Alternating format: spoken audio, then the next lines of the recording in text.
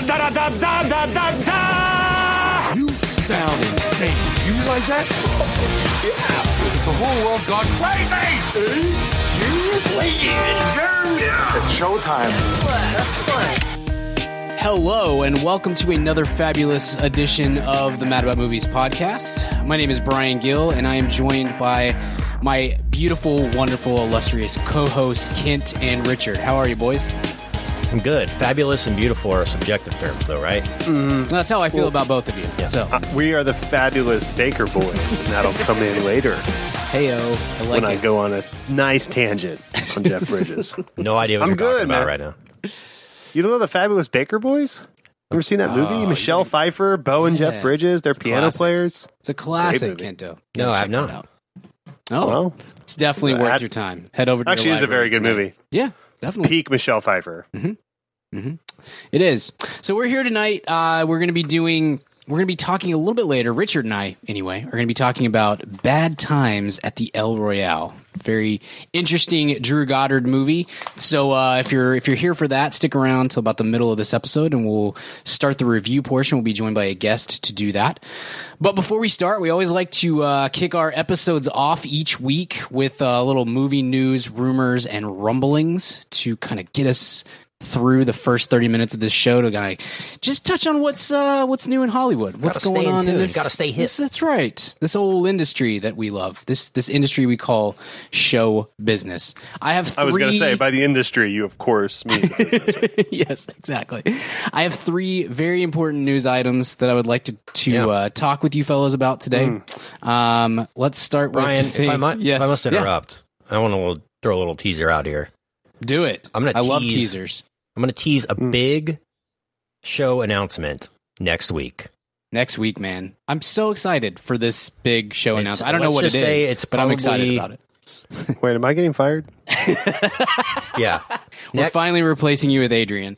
Yeah, next to us getting tough but fair. getting a restraining order from Wondery. This is the second biggest announcement in the history of the show, and it's happening next love week. And we were going to do it this week, but we wanted to wait a week until everything was all confirmed and good. Right. And so that will be happening next episode. So stay tuned for that. And let's just say good times happening at the Mad About Movies. It's awesome. Mad About Movies in space. It was a bad times Yes. the El Royale joke, Richard. Come on. I stepped on it. I'm sorry. I liked it. But I yeah, liked it. I'm excited. Yeah. And stay Very tuned big for stuff that. around here.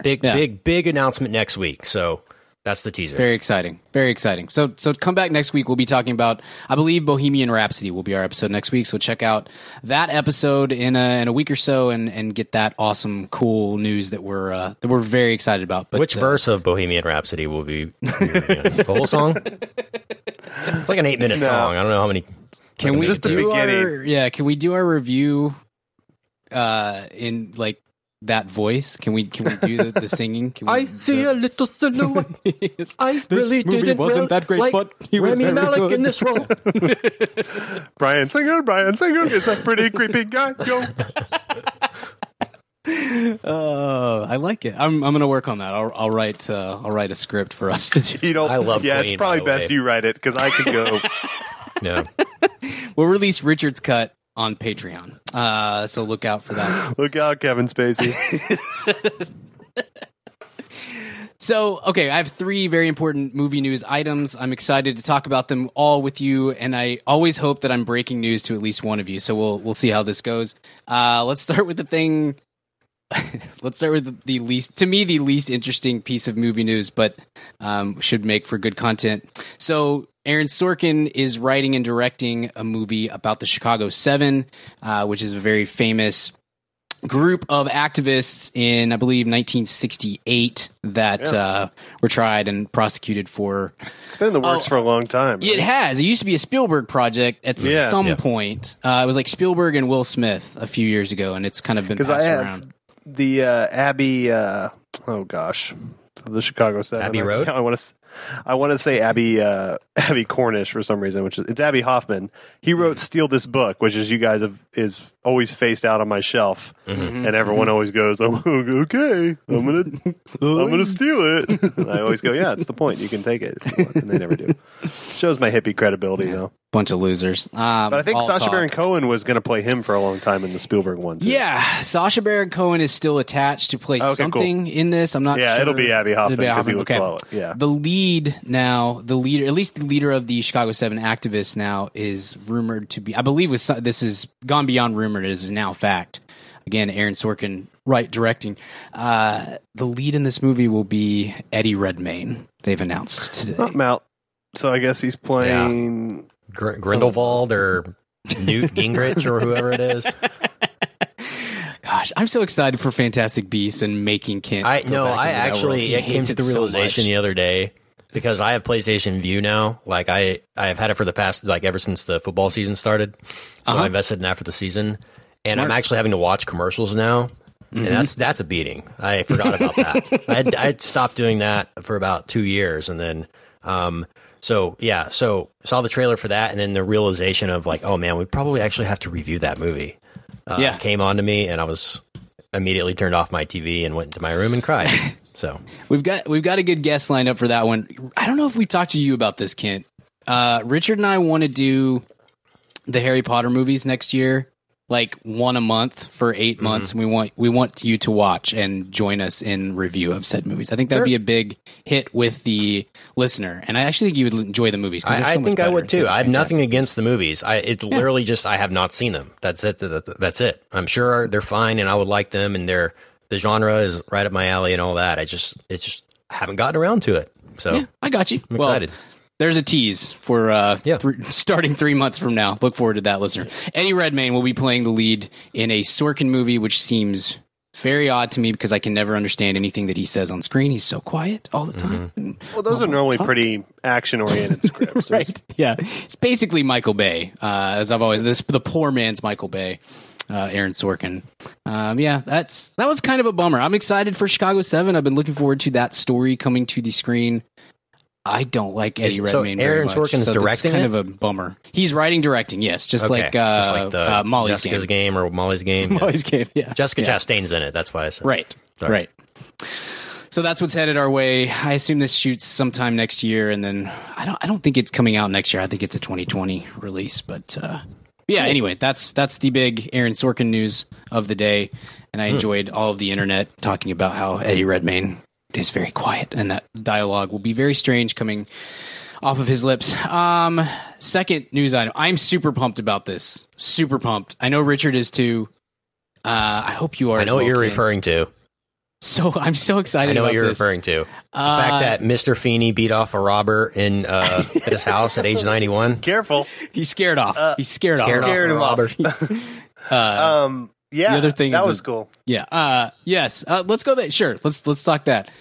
First of all, all news outlets, how dare you start off a tweet about our dear beloved Mr. Feeney, William Daniels, by saying, breaking, William Daniels, 91, ... Like, immediately your first thought is, oh no, Mr. Feeney died. This is the worst day. Oh, I seriously started to read it, and I was about to cry, and then it's... Yes, same here. Punches a robber in the face. I was so mad. I was so mad. I was driving, thankfully, and a friend... And I never check my phone while driving, ever. It's a big thing that I'm all about. I never look at my phone. I didn't see a friend texted me. I didn't see his initial text because it was, holy crap, Mr. Feeney died. And then by the time I actually looked at the text, he had recanted his fake news, false story and said, no, it's just, sorry, I misread. It's not. And I was like, dude, you can't do that. You can't put that out there. But yes, several news outlets reported that horribly. But yes, Mr. Feeney, William Daniels. Age 91 still. Age 91 should be American treasure. We need to make him American treasure. He apparently confronted and scared off a robber attempting to burglarize his home this morning and sent the police chasing after him. That you get American treasure status just for that. Yeah, if you're 91 and you're chasing dudes off after having given us 7 years of lectures and helping us get through teenage years, I feel like that automatically qualifies you for American Treasure status. So Yes. I'm willing to vote him in. I knew as that we had to bring that up on the show. We could not. Yeah, anything can't go- Boy Meets World is required to be discussed. Got to bring by that you up. guys. Got to bring that up. And our friend Bryce tweeted that he was pretty sure the robber was Linda Cardellini, which of No. course. Oh, she has a successful career. What's Danielle Fischel up to, by the way? Topanga, you know her? What's she up to? Occupying my heart. How dare you? How dare you speak nicely of Linda Cardellini? She knows what she did. We'll never forgive her for that. And, I think that's well deserved. I think it's well deserved. So shout out to news outlets that reported this horribly and made us think that Mr. Feeney died and That was crushed all our instant childhood clickbait dreams. for every Yeah. millennial. There. All right, moving when on. that does happen, Rich and I have talked about this previously. We will hold a wake for Mr. Feeney when he dies. Hopefully in 30 years. So get ready for that. Last bit of movie news. I'm super pumped about this. I'm excited to get your thoughts on this because Richard and I have talked about it ad nauseum over the last few weeks. Are you familiar with John McAfee? The guy who created McAfee Security Systems. Do you know how crazy he is and everything? Yeah. Lives in the Former jungle. presidential candidate. John McAfee. Actually, one of the coolest ads of the 26 campaign was his. It was really good, I thought. Send it to you. Yeah, definitely. If you don't know who he is, Software tycoon. He's a software tycoon. He created McAfee Security that if you don't have Norton antivirus, you probably have McAfee antivirus when antivirus is antivirus still a thing? I don't know. But that was the big one for a while, or the second biggest one for a while. Anyway, he's super crazy. And if you don't know his story, you need to Google him and just see how he's like living in the jungles and non-extradition countries and stuff like that. He's insane. They're making a movie about his life because it is such a crazy life. And American Treasure Michael Keaton is going to play John McAfee in this movie, and I could not be more excited about that. Gosh, who's writing it? That I am not sure about. I'll look it up. I know, yeah. I should know this. I'm sorry, Brian. That's exciting. Regardless, the Keaton Seth Assange Rogen's continues. in it too. Is he? Oh, it's Glenn Ficarra and John. Yeah, the Bad Santa Bros. Yeah, Crazy Stupid Love guys. Yeah. Gotcha. That's very exciting. interesting. So Very is he going to go interesting. into? Didn't he go into like exile or like run from the police? Didn't he move to Mexico or something? Yeah, he's in. I think he's in. Yeah, look, Bolivia? this is the tagline. Belize. Yeah, this is the tagline. Belize, For the there you movies. The story of software engineer and former NASA programmer John McAfee, who gained financial success with his antivirus software, then ran into trouble with the law after selling his company and moving to Belize. And he's insane. His tweets are insane. Everything about him is insane. Yeah, I can't wait to see Keaton play this. He had this great tweet the other day about how he chugged a bottle of like $1 wine and then chugged a bottle of $500 wine. He's like, the $1 wine's better, and then followed it up with like, everything cheaper is better. The bad wine's the best. The cheap cigars are the best. McDonald's is better than great filet mignon, and all the Thailand prostitutes are way the best, and they only cost $10. It was like, oh, like, cool. oh, I know where you okay. stand, bro. Good. Yes. Right. It's quite the divergence there. I like it. But Did we talk Yeah. about just maybe the last thing we talk about? Did we ever talk about the canceled Roger Ailes movie with John Lithgow as Roger? Yeah, Ailes? I don't think it's canceled anymore. I think Or it's moved or something. Yeah, it's it was moved. canceled. It was going to be with Annapurna, right? And now it's that was the issue. with somebody else. Yeah, yeah. Or it's for There's sale, also a actively for Roger sale. Ailes Showtime miniseries, which I think would probably be a better way to go. Yeah. And that's based off the really great Roger Ailes book. The movie's not, Okay. but the show is based off Loudest Voice in the Room. Which, if you're interested in like either political or modern media culture, I could not recommend that book higher. It's incredibly interesting. Like, that's one of the best books I read last year. So I'm in on this as a project. It's more interesting than you would think, but I don't know about the movie. They were going to have, or are still going to have, Charlize play Megyn Kelly, and that seems like pretty good casting. Yeah. In Blackface, though, and I don't agree with that. a little too soon. Yeah, I thought too soon. They're like, but she's from Africa, and it's like, that's still not cool, guys. It's a technicality. Yeah. Wow. I think I saw today that Megyn Kelly got cut out of the Showtime series. So just don't get involved with the Today Show if you want a career. That's the right. I know. Yeah. Or Unless just you're Hoda. don't do. Yeah, I mean, or do, but don't act terribly. Right. That's another. Don't lock. Don't say co-eds in your racist things or have a- office and- Well, she was used to saying that kind of stuff on Fox News, and everyone was I know. like, good with it. Yeah, And good NBC. job. Right. And at like 10 in the morning too. Right. And it's like, She's got we don't really want to yeah. like make old people scared at 10 a.m. Kind of want to let them ease into their day. She's got a strange. I always career. thought a really funny. Speaking of Today's Show, I sent this to Brian, but I don't know not to you, Kent. If Thanks, SNL man. had writers, if SNL had good writers, a funny sketch would be whatever the new guy is on. He's married to Lindsay Zarniak, and I always forget his name. He's really good, the new guy on the Today Show. that jerk. But they give him yeah, I know. Carson I'm sorry, Daly? Brian. Carson's they great, get- by the way. Yeah, I know. I'm a So big Carson good. Daly Like, fan. Same. The guy's a He does pro. not get enough credit for just being good at his job, you know? I know. No, I'm totally with you, man. Totally with you. Big Carson Daly guy. Anyway, a great sketch would be that, okay, welcome to Today's Show. We're going to give you this office, and you slowly realize that it's Craig Melvin. This is the gentleman's name. He's great. He's really good at his job. But and you slowly realize he keeps accidentally like hitting buttons and stuff, and weird, creepy stuff keeps. It's basically like a Saw movie of an office because you realize it's Matt Lauer's old office. That would be a hilarious sketch. And he's like, I dialed 9 on the phone, and now I'm locked at my desk. I don't know what to do. And they're like, That would oh be gosh, that would be okay. a great SNL bit. Yeah, they get locked in the office, and they're like, they have to. Somebody has to saw their something off, you know, or whatever to get out. Walking down the hall at NBC, it's like, oh, whose office is? Oh, what? Oh, That's so. All right, well, have fun talking El Royale, guys. Yeah, I know man. You will. Yeah. I'm gonna see it soon. Schedule hasn't worked out for me to see it yet. Hopefully, I see it and it makes it onto my top 10. And then I can yeah, I'm excited for you to watch it. I think it's up your alley. So you'll enjoy it when you get a chance. Big Goddard guy, so Yeah. hopefully it doesn't let me down. Well, cool. Well, we're going to take a little break, and then we're going to kick Kent off the show, as we've continually tried to do.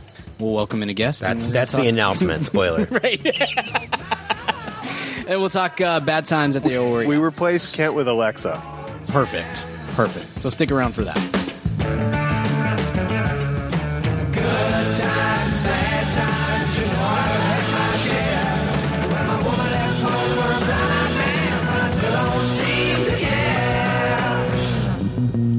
All right. Well, we've kicked Kent out of not just this episode, but for good, I think, Richard. No, I killed him. He's dead. Oh, man. I knew I should have been a little clearer when I said to take No, care of that things. guy is dead. So you took care. You said take care of him, and you winked, and I thought I understood what you meant. But yeah, no, he's super dead. All right. Well, we'll figure out what to do with J. Daniel Callis. But anyway, we got rid of Kent. He's out. I'll watch. I'll take care of him. All right, I good will. deal. Olive needs a buddy. I like it. So we got rid of Kent. We're welcoming in our good friend Megyn. Megyn, how you doing? Hi, good. How are you? Good. Thanks so much for being here. Megyn is from the. Tell me the name of your podcast again. I want to make sure. On the download. On the Download podcast. nice Yes, we like that. So welcome. Megyn's been on the show several times before, and I'm sure we'll be on several times again.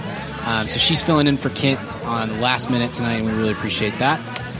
Megyn, I'm going to start with you and let you get going on Bad Times at the El Royale, the Drew Goddard directed thriller horror movie sort of thing that was very interesting. You saw this a while back, I think. You saw this at like a film festival or something, and I want to get your general thoughts and all that good stuff, and then we'll move into spoilers later. Yes, so I really liked this movie, but after I had seen the trailer at the beginning, or, a while back, I was really excited for it because I thought I could really love it.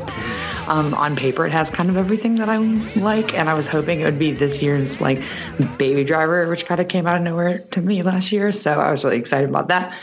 But and I think Drew Goddard is a really interesting filmmaker, and I was really looking forward to the trailer and had a lot of things I was interested in. Like the singing was awesome, and I kind of like the aesthetic with the neon lights. And then Chris Hemsworth as a cult leader. I mean, that's a draw for me. We're all members of that cult, I think. Actually, yes. In real life, that's how I felt. Early and often. I was like, oh well. I mean, I understand how you could get pulled into this, but I don't know how long I'd hang out. But I understand the immediate feel. Sure, we've all been there. That's fine. I think I ended up, like I said, I liked it. I didn't love it as much as I think I could have. And I don't want to get too deep into spoilers, but I think it kind of ended up being a little too much of a slow burn for me. And I was, based on, Cabin in the Woods, I think I might have just had some high expectations about where it was kind of going. Mm-hmm. That's fair. Sense. Yeah, that's fair. I'm in the same boat. I thought this trailer, this is one of my 3 or 4 favorite trailers of the year. I thought it was just a fantastic first glance and had all these elements that I was very excited about. And I love this cast. I don't love Cabin in the Woods. I'm not a horror guy to begin with. And I really like the concept of that movie and what it was trying to do. I think it just was sold to me so hard before I actually saw it that I had just talked myself into this is going to be like the transcendent horror movie that is going to change my whole view on the genre, and it just did not do that for me. But I love Goddard's writing, and I think he is. We've talked about this before, Richard, where I wish I could think of a great example, but there are directors and writers and showrunners and stuff that will say, I have said several times, like, man, I'm not sure that this is the thing, but I feel like this guy or this girl at some point they're going to make like a transcendent, great movie. And Drew Goddard's one of those. Like he's such a good writer. He's done exquisite work on TV. And then, the script for The Martian is a great script and an excellent use of source material to, adapt that to the screen. So like, I feel like he is going to make a great movie at some point. And I really thought this was going to be it. It's not. I really like the movie. I'm going to get it a high grade. It's going to be something I think that's going to be worth considering at the end of the year for my personal top 10, but it's not like a shoe-in top 5 great movie that I was hoping it would be, and that the trailer kind of sold me on going in. But I love this cast, and I love the setting, and I love the usage of the cast, which is not always it's not that anybody can assemble a great cast, but I think it's a lot easier to get a great cast than it is to get the great cast and then use them correctly and do the right stuff with them. And I'm very impressed with what he did here. But you're right, Megan. There are some slow burn elements that don't necessarily work, and it does kind of stretch in places. And there's at least one storyline that I didn't really care about. I wasn't very invested in, and that kind of took away from it, since it is such a segmented character by character sort of storytelling that kind of let me slide away from the movie in some places. So really dig it, but I can't say that I loved it, and I'm slightly disappointed by that, because I thought this was going to be the movie for me this year based on that trailer. So I saw this like 3 weeks ago. I know you saw it several weeks ago too, Megan. Richard, give us your general thoughts. I think you probably have seen this more recently than either of us. But I never saw it. Never saw it. Here to hang. Kind of here. No, it's. I saw it. Oh gosh. I don't know, 8 or 9 days ago, probably. Mm-hmm. So more recent than you lot. But it's same with you, Brian. Kind of similar. It's like, this is a lot of people I'm interested in. You know how I feel about A-Team Hemsworth. I'm pretty much in on him. Mm-hmm. We loved Rush. So he can do things outside of Thor, even though everything else has been terrible. But he was the best part of Ghostbusters. So he's got that going for him. I'm not familiar with that movie. Are you talking about Answer the Call? Just to be clear, I want to make sure. Oh, yes. Okay. Obviously. Right. Good deal. Yep. Obviously. Because he was like -2 when Ghostbusters came out. Just want to make sure we're clear on that. Yeah, no, you're right, and far in a far distant land.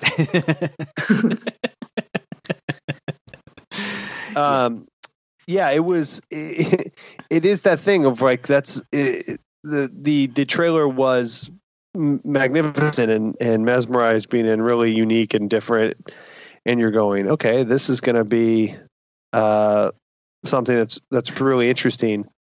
And then the movie comes out and it was really interesting. I mean, it lived up to if the trailer hadn't been an A triple plus, this movie lives up to a lot of it. Mm-hmm. But it doesn't live up to that really interesting trailer. It's also the thing that some mysterious movies have, where the mystery is more interesting than the unveiling of said mystery. Sure.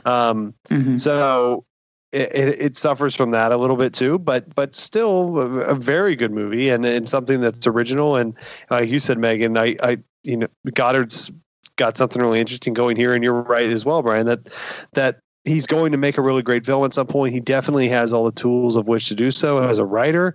And this movie, the best thing about it is it was very well shot. So it kind of,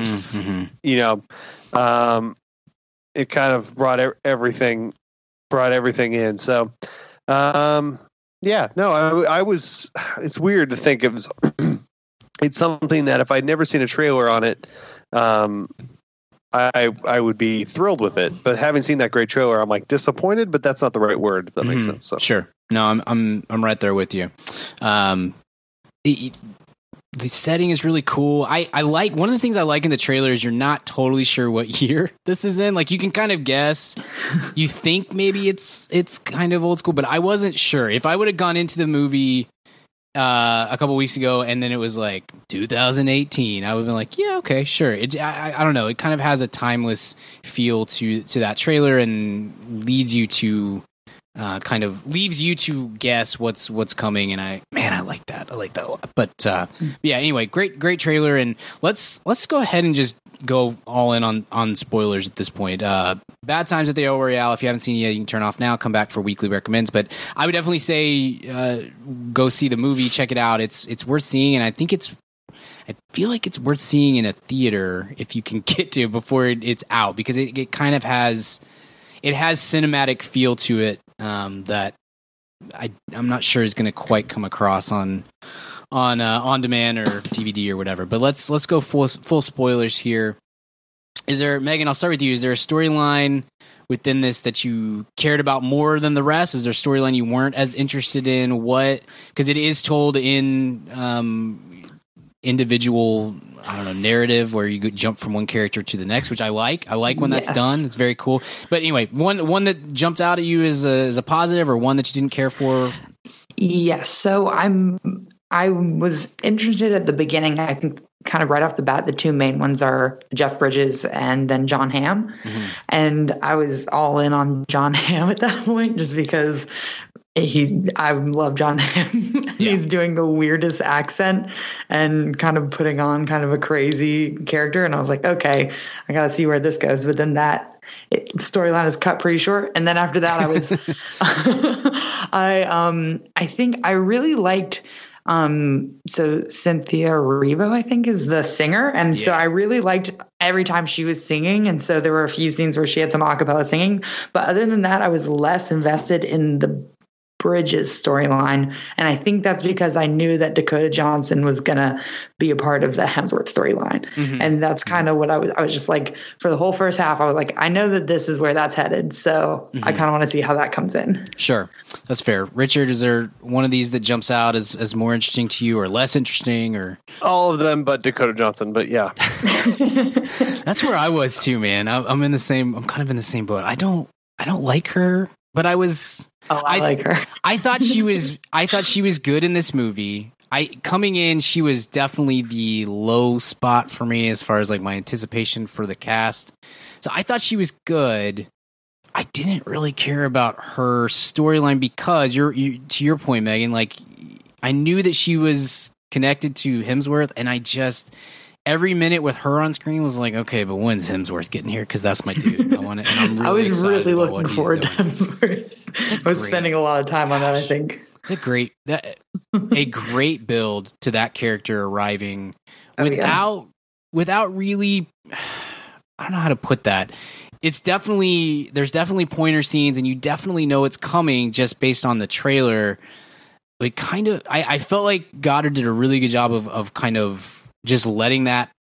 I don't know. There's like a natural build. Like you could feel it of at some point this dude's showing up and things are going to get wild, and it wasn't awesome. Very heavy handed. Like they didn't have to kind of like really show overtly how kind of manipulative and creepy he was. I mean, he definitely was, but you're just kind of, as the audience, know how charismatic he is. So you're like, well, this is going to be a nightmare. Sure. Sure.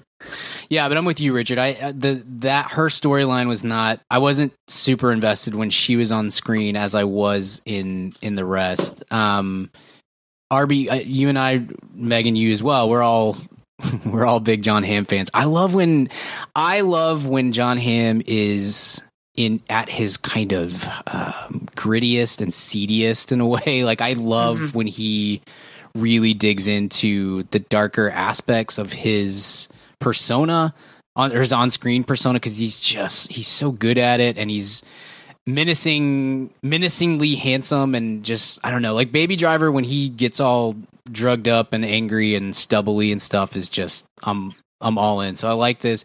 Richard, surprised you a little when he bites the bullet very early on. I was a little a little bit. Then I was like kind of understanding why he wasn't marketed more in the movie. You're like, oh, sure. Got it. Right. When the marketing made sense, because he's kind of this ancillary person in the background of some of the trailers, and then it's made clear as to why. Sure. Yeah. Right.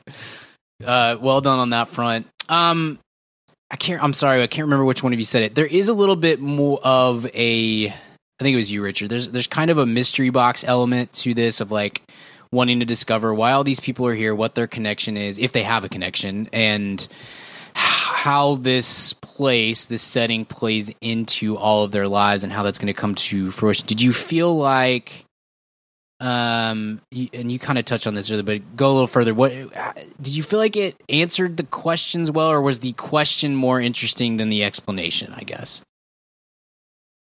For me? Yeah. The question was far more interesting than the explanation to me. Yeah, for sure. I mean, this is one of those movies where the reveal was not nearly as exciting as the setup. And the reveal is fine. And the movie is mostly setup, so it's a very enjoyable watch. But I wasn't like thrilled beyond belief. No. Okay.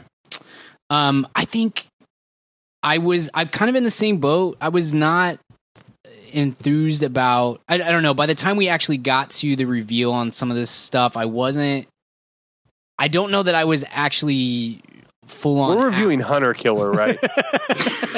Then you find out they're in a submarine, and you're like, "What?" Yeah. Spoiler alert! Mind-boggling. It's just Shyamalan level stuff right there. But we could have reviewed Hunter Killer this week. I just want to remind the listener that was the movie that was on the schedule for this week, and I want to thank everybody for not making us do that. We really really appreciate it.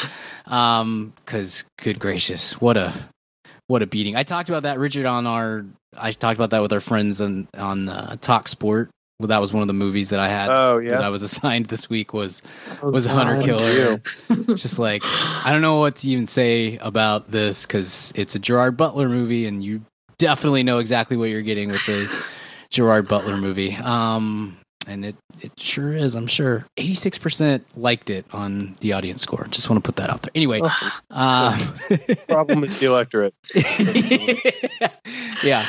So that's of the people who chose to see it. Yeah, exactly. So it was just Gerard Butler and his family. And submarine enthusiasts, which I understand. I was, by the time we get to the answers of this whole thing, I'm with you, Richard. I don't think I was even asking myself those questions anymore. I was fully just here for the characters themselves, and I didn't really care so much about the setting. The setting is so cool in the outset, once we kind of, you see the cameras and the glass behind the windows behind the mirror and things like that. I felt like it was kind of fill in the blanks for me. Like I was like, okay, I kind of know where this is headed and what we're doing with this part. So once you see Jerry Gergich, you know he's probably going to ruin everything. I kind of figured. Gross. Is your name actually Larry? But anyway, I stopped asking those questions and was more, I think, on your side, Megan. At a certain point, it became less about answering the big unknowable questions and more about just like, when's Hemsworth getting here and how bananas is this going to get. But I did feel like there was this movie's 2 hours and 21 minutes long, and it should be 2 hours. Too long. Yeah, it should be 2 hours on the nose, because there's about a 20-minute stretch by the time you kind of have all the information you really need. And there's some connect the dots on your own that you can kind of put together just from having seen movies, that you could know, all right, I kind of know the bit with Jeff Bridges' character at this point. I kind of know where the Dakota Johnson, Kaylee Spaney thing is going. Like, I know these things. Let's get down to it now. And it's a little draggy in kind of the transition from the second act to the third act. But once Hemsworth shows up and it goes all in, I was big time into that conclusion. I thought it was just a banging final act for this movie. Yeah. I think about the kind of like mystery box thing that you mentioned. Like, for me, I don't know if it was because the movie was so long, but it felt like pretty early on we had a good grasp on like why everyone was there and what brought everyone here, and then how this hotel worked. And I feel like the big kind of like, almost like the last reveal of like why this person's there is the like manager, the Lewis Pullman character. And I was like, I haven't been wondering about him. He works there, Yeah. Like, I just assume that's his job. I'm not like, how did this guy end up at this hotel? Like, he's there to make money. So right. I thought that was kind of a strange thing. Cause like, one of the first people you find out about is John Hamm, who's, kind of like a undercover agent. And then immediately after that, I feel like we were like, okay. And then Jeff Bridges robbed a bank. And I was like, okay, so, and then Dakota Johnson has, someone tied up. I think we got it now. That's why everyone's here. Yeah. That's kind of where I was at too. It was a strange, when you have Jeff Bridges and you have John Hamm and Chris Hemsworth and Dakota Johnson, if you're a Dakota Johnson fan, that's a pretty stellar foursome. And then really by the end of the movie, the main characters are Lewis Pullman and Cynthia Erivo, who was great. I loved her. I was mesmerized by her scenes. And this is her first movie.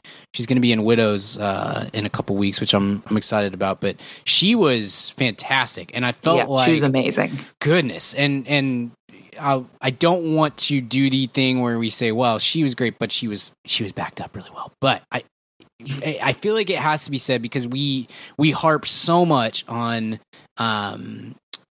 movies where that are written and directed by men, and then the female actors are given just nothing to work with, and the characters become very two-dimensional and unenjoyable, and we harp on that a lot. So I feel like I have to go the opposite route and say I think Goddard did an incredible job of writing for her and giving her scenes in which it's not just like giving her good dialogue, it's really positioning her very, very well to be able to stay in scenes with Jeff Bridges, who is just an incredible guy to work off of. I feel like one of the best in the history of the business of just two people in a room. Like, who do you want to have across the table from you to work with? And I feel like Jeff Bridges is very high on that list. So putting her that, and then the sequences in which she's singing are so great, and they really give her an opportunity to have like true, genuine presence on screen. And that I think that helps. I would guess, knowing kind of some of her background, I feel like that probably helps her kind of get footing within this movie, and then prepares the audience for her to be just a just a presence throughout. And I loved her. I thought she was fantastic. Yeah, I think those two were such a fun pair together. And like my favorite scene by far is definitely when she's singing "You Can't Hurry Love" and he's ripping up the floorboards every time she claps. Yes. Like that was the best. I was like, oh, I could watch this for 2 hours. Yeah, no question. Arby, either of those, the newcomers jump out at you as the big pull away from this? Yeah. Go ahead. Cailee Spaeny's great, and I forgot her as well. Sorry. Yeah, Cailee Spaeny I really enjoyed. She's got a lot of stuff coming up as well. But this movie's very reliant on Lewis Pullman. So that was like with this all-star cast, you're like, oh, okay, he's in a lot of this. But I mean, obviously Manny Jacinto, the Bortles god, I think really brought it home for me between him and Jerry Gergich. Sure, it's perfect. That's the main thing we were looking for in this movie. I feel like as well. Yeah, throwing in those Bortles references in this seemed a little place, but let's stand by it. No, I thought the young cast was great, but it's confusing when you have this huge. I mean, I like it on a lot of casts, but there's these huge presences, and you're watching them really hold their own, and that's awesome. But it's like not always as advertised as. I just feel like the trailers for this set up something very different than what it was, and what it was very good, just very different. Yeah, no, I would agree with that. But I could definitely have watched a whole movie of just Jeff Bridges and Cynthia Erivo. I thought they had really good chemistry, and the characters sung. I don't mean saying that's a bad. They sorry. I was bummed though. Her like acapella versions of those songs, there's not on the soundtrack. I looked on Spotify. I was like, that seems like a missed opportunity. Yeah, definitely agree there. Her first. I don't remember the title of the song anymore because it's been a month since I've seen this movie. But her first song was dynamite. Gosh, when John Hamm's, I think it's like This Old Heart of Mine. Yeah. Gosh, so good. She was good. Yeah, that should be on the soundtrack. That's a bummer that it's not. I would have honestly liked a little more of the Jeff Bridges background. I love heists and bank robberies, and especially this era of bank robbery. I don't know. There's something very cool about that, and the whole hide it in the floor and meet up later thing. I'm a sucker for that kind of story and all the scenes, the imagery that goes with that. I could have probably used a little more of that and a little. I don't know. Even less. I just think they tipped their hand on that so early. And then I'd seen the clip in the trailer when he has the mask on and the money's flying. So I was kind of waiting for that like extended scene, but you only really see the last cut of that. So I was like, oh, okay. The opening scene with Offerman burying the money in the floorboards is it's kind of Coen-y. It's calling your shot and then swinging for the fences, and I'm not sure that quite. I think you're right, Megan. It kind of it tipped the hand a little bit, and I don't know. It was an odd placement. In the moment I loved it. I was super into it. Coming out afterwards, made sense if that was like the main thing. But the second half is so Hemsworth that you're kind of like that. It seems like two kind of different things going on there. Yeah, no, I would agree with that. Let's just jump ahead and get into Hemsworth time here, as we do every week here at Mad About Movies podcast. Number one, he's great. Meg, I don't know how far back your I don't know how far back your love for Hemsworth goes. I know for you and me, Richard, it's long. We've been on the Hemsworth train for a very long time. I'm so thrilled when he does a movie like this. And Thor Ragnarok was kind of the same thing where the first time I saw that guy, which I think was the Star Trek movie with Pine, I was just like, that dude is a movie star. We don't make movie stars anymore, but freaking Australia does, because that guy's a movie star, and I want to buy all of the stock in his career. And then he just had a really odd post-Thor, pre-Ragnarok was just kind of, not even just up and down, was just kind of bad. He just some odd choices, and I was bummed, and then Ragonk redeemed that. I feel like, and this was another example where I was just He's like, so great I was in right. Rush, though. Rush. I forgot about Rush. Anyway, Rush, he's arguably like his best overall performance. Yeah, something like that. Totally agree. But this was like a reminder of like, yes, that dude is the movie star that we thought that he was, Richard. When he comes on screen, you're like, yep, here we go. This is my guy. This is what I was expecting from him 10 years ago or whatever. He's just so good. Megan, what's your background with Hemsworth, and how did that meet your expectation? We've talked a lot about expectation here. Was that sequence when he finally pops up, is that what you wanted it to be? Okay, so I will admit I probably haven't been as strong on the Hemsworth train as others. I think because it's so easy to compare the Chris's, and I've been a big time Chris Pine fan for a long time. So, but like I said, I really liked Cabin in the Woods, and there was kind of a time around that era where, I mean, I wasn't as much into the first two Thors. There was a while where he was in like those Huntsman movies I didn't really see, and like In the Heart of the Sea, I remember a friend seeing and saying it's fine that you don't have to see that. But I was really looking forward to this, and I think, like you said, from Ragnarok, I'm not going to say Ragnarok. I genuinely don't even know that it is Ragnarok anymore. Like it's just that's say fair. Ragnarok, You're in the bit. I apologize. But I've been kind of reevaluating. And so I was just so looking forward to this. And you get some quick clips of him, but the second he shows up in the rain at the hotel, and he's just kind of like that it's all about, like, it's about to go down, and he's just like smiling, and he's just so thrilled to be here. And I was like, oh yes, this is it. It's time. I'm ready. He can do no wrong. And then when he's dancing, it's like way too long of a clip, and I was like, more. Yeah. He's insane. Yeah, I was reading about this. I read an interview with Goddard, I think in Hollywood Reporter, when this opened in, I don't know, one of the film festivals, TIFF maybe. And he talked a lot about getting this cast, number one, and getting them to work at significantly less than what they typically get, just rate-wise. Because his selling point to Ham and Bridges and the rest was, we got to do this under budget, which they did. This is a very low budget effort considering everything that is at play here.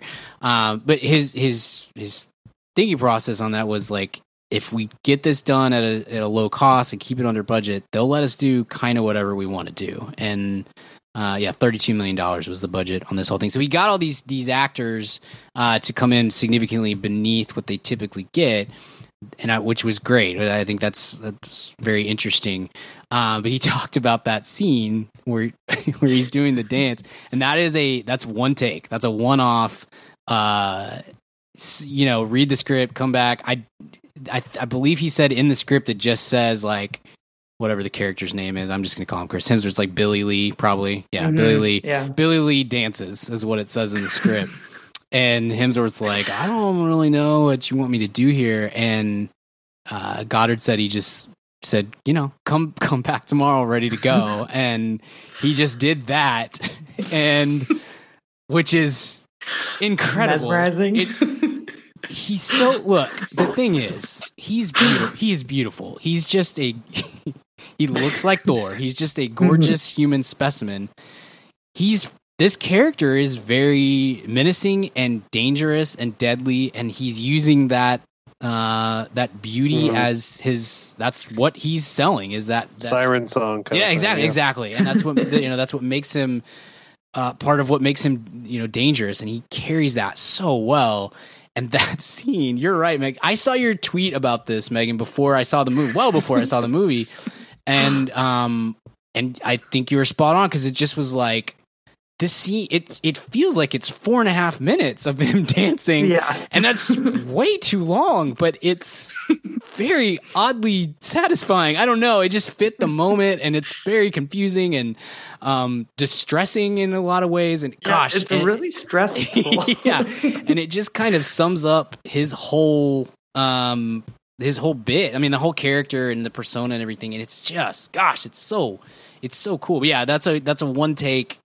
Just did this thing, and I think afterwards, Hemsworth was like, "What the crap did I just do? I don't know." And Goddard was like, "No, that's it, man. That's what we're perfect. That's what we're going with here."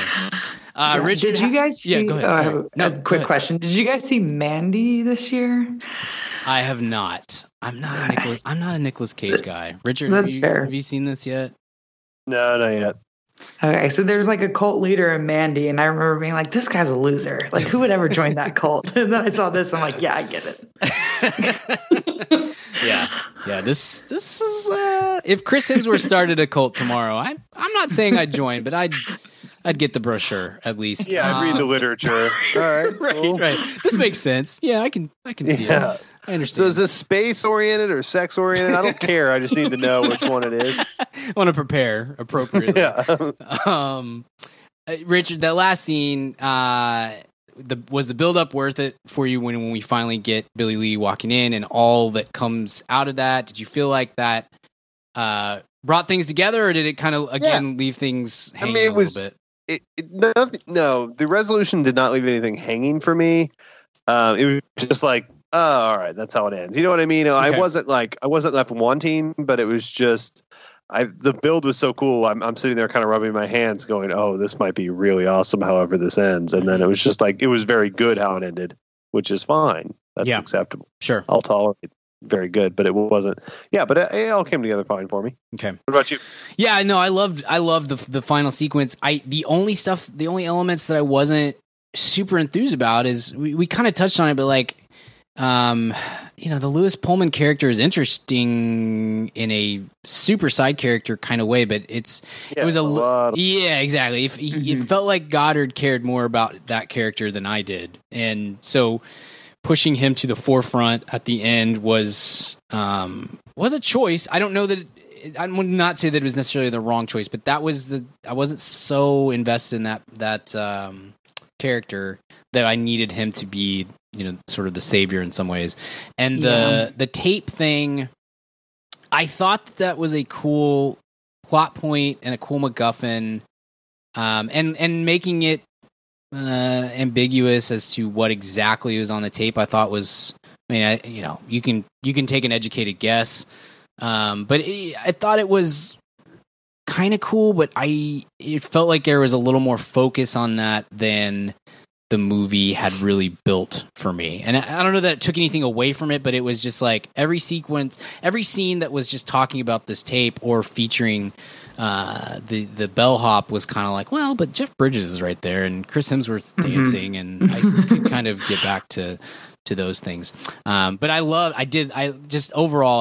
the entire sequence and the set building or world building almost that went into bringing that to fruition, and having the Rose character just being a complete nut job behind the sequence, kind of in the background was fun and gave a little bit of creepy ambiance when that was already a pretty heavy player in the scene. And I thought the kind of the back and forth between Hemsworth and Bridges, and then when they bring in Cynthia Erivo's character into that, their back and forth was incredible acting on all three of their parts, but was very touching in a way that I didn't expect. Like the relationship between Bridges and Erivo really comes to a head in those moments, and there's real gravitas and power in the three of them just kind of going back and forth with I think very, very well written dialogue that brought that scene to a head for me quite well. Yeah, and you totally buy it from Bridges. Like, he's just so great. Because you're like, we've only seen, I mean, like, in theory, they've only been together for a few hours, but, we know it's been a crazy few hours. And he really does, like, I'm like, in this moment, he's bringing it, like you said. He'll phone him in on you, but when he brings it, there's not many people better than Mr. Bridges. But he will, especially R.I.P.D. That's peak Bridges to me. It's funny. He he kind of, in some ways, when he did Crazy Heart, I guess it was Iron Man was really before that, so maybe it was that, but that was such a revelation to me because I'll be honest, I kind of have forgotten, because of, how old we are, I'd kind of forgotten Jeff Bridges when Crazy Heart came out, because he didn't really do a whole lot between Lebowski and I guess Iron Man and even, I don't know, Lebowski to maybe The Fisher King, like he's been in this business for so long and done so much great work, but he kind of missed our generation when you and I, Richard, at least were teenagers and like kind of forming our film, I don't know, understandings and whatnot. And then besides Lebowski, obviously, and then Crazy Heart is just such a huge reminder of like, oh, dude, Jeff Bridges is incredible. Like I kind of just didn't know that or had forgotten it or whatever. And then what we've seen over the last few years with True Grit and Hell or High Water and this and stuff, he's just so good. And he's so good to work off of. I think that might be his greatest skill, is just what a perfect acting partner he is when he's, when you're in a scene with him or in the room with him. It's just outstanding. Anyway, I loved the ending. I thought it really brought everything together. I'm really brought the room together. yeah, literally in a pile. No, I thought maybe the stroke of genius for Goddard, at least on the writing directing standpoint, was the way in which we built to Chris Hemsworth showing up without really pointing at it or making it obvious and being, over the top and heavy handed with it. That's awesome. But you totally knew it was coming. Yeah, absolutely. Absolutely. And that's partly the trailer again, but I think it's the story writing kind of leads you to that. And I always love when a writer director trust the audience to be smart. I love that, and it's something that doesn't get done enough for me. But loved that. Thought it was really fun. Little ups and downs here and there, but overall, I thought it was a very, very good movie that I think will be fun to rewatch. I don't know that it's gonna be like I watch this twice a year type movie, but 2 or 3 or 4 years down the road, this is gonna pop up on HBO or something. I'm like, yeah, I'll watch that again, and I think I'll very much enjoy it again. It's got some rewatchability to it. Yeah, I kind of want to rewatch it just because I feel like, especially with the Lewis Pullman stuff, I wasn't really paying attention to him in the beginning. Sure. So when there was kind of that reveal, I was like, well, that seems convenient. But then after the fact, I was like, well, there's all this stuff like kind of pointing to him having, a past that you were just ignoring. Mm-hmm. So I probably need to double check me on that. Yeah, that's a good point. Any closing thoughts from y'all, or do y'all want to jump to grades here? Take grades. For me, at least. Yeah. Arby, lead us off. I'm going to go with a solid B+.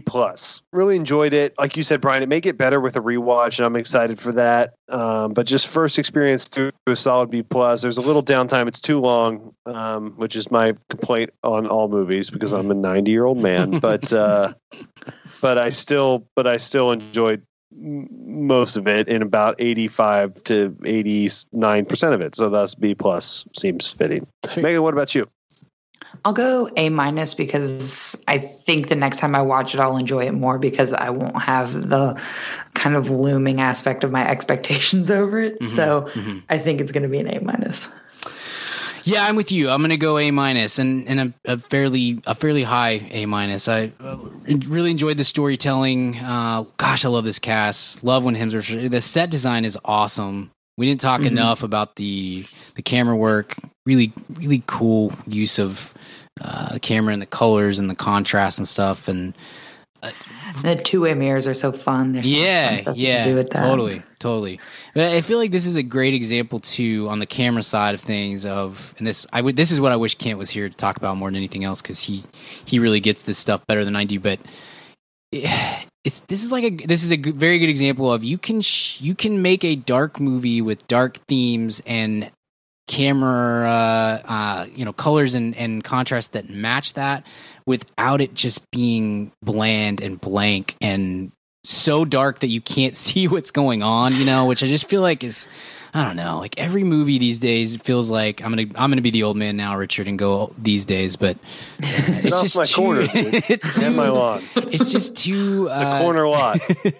too common to like, well, we're doing the themes are very dark and gritty, so we've got to make sure that no one will be able to see what's happening on screen. We're going to have to make sure that it's very gray and dark and fitting that. And this was I love the color pops and the use of the neon in times and the jukebox and things like that. I think that, gosh, that may be the best stroke of Goddard's just direction here, is not making it so bland in its contrast, but really good stuff all around, and I think is a movie people should go out and see. It didn't make a lot of money. I don't know that it's ever going to make a lot of money, but go out and see it and check it out, because I think it's worth talking about, enjoyable, and might have a place on back end of top 10 lists at the end of the year.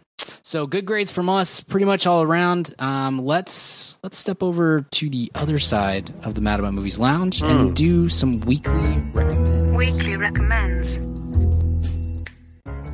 All right, Megan, you are our guest, so you get to lead us off. What is your weekly recommend? Okay, so I was trying to decide between a few, but I settled on. So recently there was, in like 2016, I think, a short film called Thunder Road, and so it's by Jim Cummings, and I was obsessed with the short. Oh my gosh, it's a great song, and it's kind of, that short has kind of taken over that song for me too, in a way where I'm not beauty, but hey, I'm all right. Oh my gosh, it kills me. It's so funny, but it's also like so sad. Mm-hmm. Like I've watched it and I've cracked up, and I've also watched it and just like been completely ruined for this man. And the premise is he's delivering a eulogy to his mother, and he just kind of has a full mental breakdown that involves a choreographed song and dance to Bruce Springsteen's Thunder Road. And just recently, I think the full version he managed to kind of pull together, and it's an indie film, but it's on, I think, like iTunes and stuff. And so he did a full movie based on this like character and premise, and he's the writer and star, and he used to be on like College Humor and has kind of gone into doing some weird stuff, and it's just like very much my humor, and I love all of it. Nice. So that's what I recommend. Very nice. Watch the short and the full thing. Yeah, and the song, man, what a classic. Yeah, and just listen to the song. I'm sure no one's ever heard of that. Burned out frames of burned out Chevrolet is one of the greatest poetic lyric lines of rock and roll. And you know, I think wrote Bruce Springsteen really needs like the exposure. You know, like, is anyone listening to Bruce that guy? Little indie band. Like Yeah. Yeah, it's good. The E Street Indies. I wrote a paper in college on Thunder Road. It was the best paper I ever wrote. I had yeah. I had I was reading some English class, and we were talking about this is actually really funny. Just cool happenstance. It was some play, some like William Inge play, and he's going through it, and I raised my hand. It's like, this is basically the plot of Thunder Road, because it's like dude comes in, has a cool car, picks up girl, and says, let's blow out of this crappy town and build a life together, which is, by the way, also the plot of every Bruce Springsteen song until about 1982. You forgot to count it. It's a great plot. That's the problem. Yeah, it's the same plot to Rosary. Yeah. That was the paper. So anyway, I said, this plays, the guy was like, the professor was like, wow, it is. And then he asked me to stay after class, and he goes, I gotta tell you a story. He goes, when I was in high school, it was 1974 or something, and I was in Buffalo, New York, and Bruce Springsteen and the E Street Band came to town on their tour. They started their summer tour in Buffalo, New York, and I went and saw them, and they were really good. It's a really good show. I really enjoyed it. And then the whole summer passed, and I went to college, and I went to college at UCLA. So I moved across the country from Buffalo, New York to Westwood, to LA, and I was starting class, and it was now September.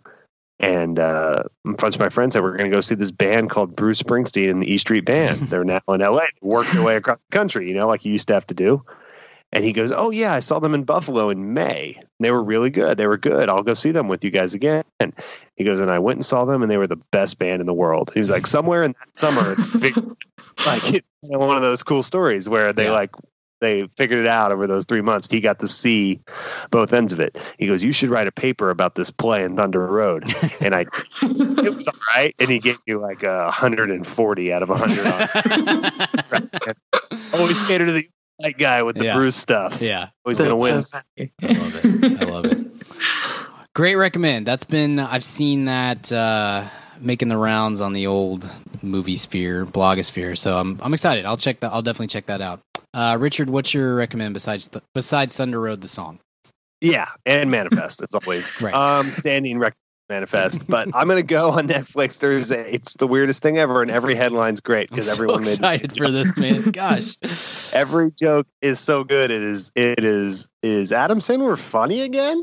And it's Adam Sandler 100% Fresh, his new stand-up special. And if you grew up on Adam Sandler comedy CDs, not the movies, CDs, Stan and Judy's Kid, and What the Heck Happened to Me, and all that's What's My Name.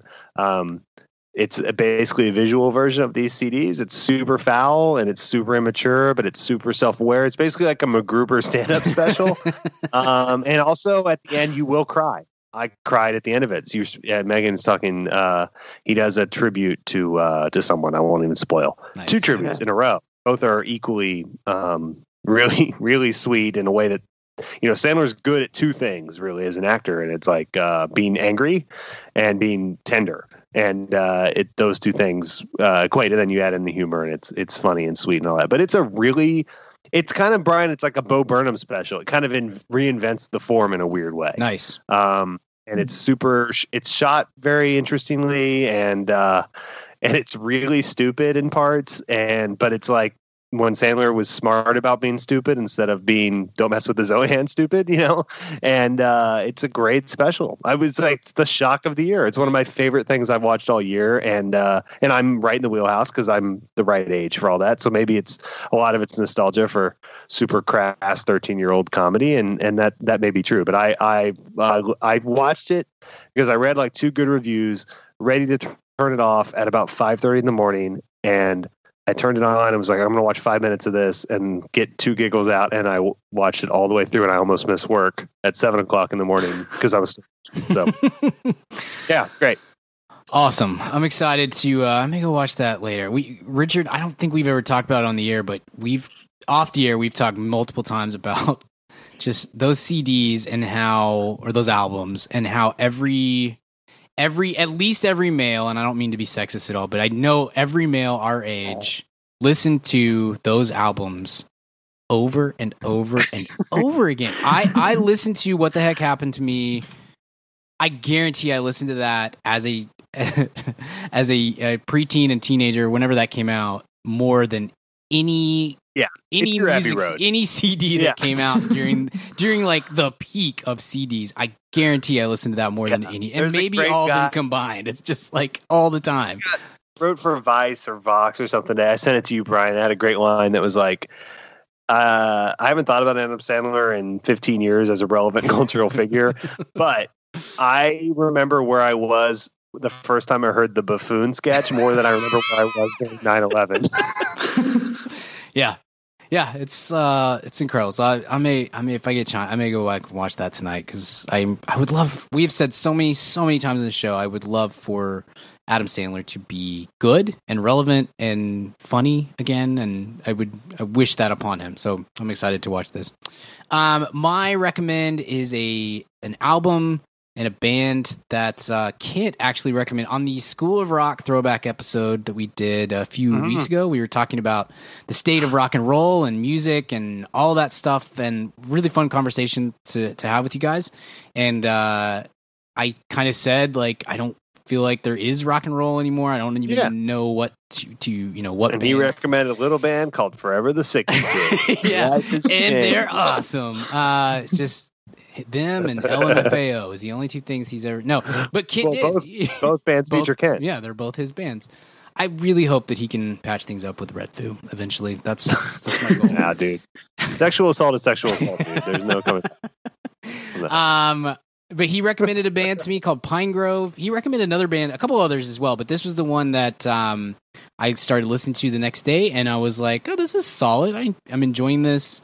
And then I found myself the next day being like, I think I'm going to listen to that again. And 3 or 4 days had gone by, and I downloaded the music and just super in. So the band is Pine Grove. The album that I really have been jamming to, which is a very antiquated old thing to say, but the album that I have been very much enjoying is called Cardinal. It's a short. Cardinal's the best one. It's so good. It's like 8 songs so long, good. little short EP, or I guess a short LP, really. But it's so good, and has 2 of the best rock and roll songs that I've heard in years. And so I think this album came out like 2 or 3 years ago, so it's not new. They have a 3rd album that just came out. I haven't checked out yet. Again, band is Pine Grove. The album is Cardinal. I love it. I love it. I love it. I love it. I've listened to it over and over and over again, and I need to personally thank Kent with a hug, as I am known to do. But definitely check that out. It's very, very good. When Cardinal came out, I had a friend who wanted to go see them live, and they were playing like a few towns over, and I'd never heard them, and we drove, and that's all we listened to on the way there. And by the time I got to the show, I'm like, I am the biggest fan. I'm buying a T-shirt. Yes. Well, man, it's really same good. Same thing happened with Brian and I with Sam Smith. Right. How dare you? God, I hate Sam Smith. That's for another time. Regardless, if you are like me and have missed the rock and the roll, this is I love it. It's very non-traditional rock and roll, but very, very good, and I'm enjoying it quite a bit. So check that out, and if you've heard the 3rd album already, let me know, and I'm excited to get into that soon. So those are our weekly recommends. Thank you so much for listening. Yeah, Skylight. Thank you so much for listening to this episode. We will be back next week, I believe, with Bohemian Rhapsody, so get ready for that. But Richard, if I was looking for you on the internet, where might I find you? You can find me at Richard Barton on all the social media. You can find me at the Mad About Movies podcast newsletter, which will be out in November. We've got a special issue coming, and you can find me on the VIP feed, which we have a VIP briefing coming out this week. If you're a VIP, look out for that in your inbox. Brian, where can I find you? You can find me on the Twitter at bgill12. You can find my writing as well at madaboutmoviespodcast.com and the aforementioned Mad About Movies podcast newsletter. You can find our show on all the social medias. You can find us on Facebook by searching Mad About Movies. You can find us on Twitter at Mad About Movies. You can find us on Instagram at Mad About Movies Podcast. Please follow us and join in the conversation at all those places. And if you give us a good review on the iTunes. we need those old iTunes reviews. We're going to push that hard soon to all you people to make that happen. But yeah, if you like what you've heard, subscribe and then give us a rating. And if you really like what you've heard, you mentioned it, Richard, but you can find us. Our VIP feed at madaboutmoviespodcast.com/VIP. You can sign up there for as little as $1 a week for all kinds of throwbacks and bonus content and fun conversations that we have over at our Patreon. Can I give a tip to the listener?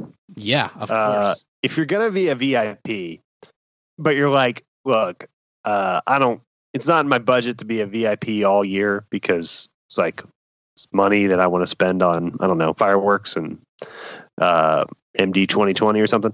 But if you're going to be, so you're like, let's say you got 3 months of VIP budget in you, do it now. Do it as we go up to Oscar season, because these are going to be a lot of good throwbacks, a lot of good bonus content we'll throw up, a lot of good stuff. So if you're not going to be a year-long VIP, we get it, man. There's a ton of stuff to spend money on this world. Don't spend it always on us.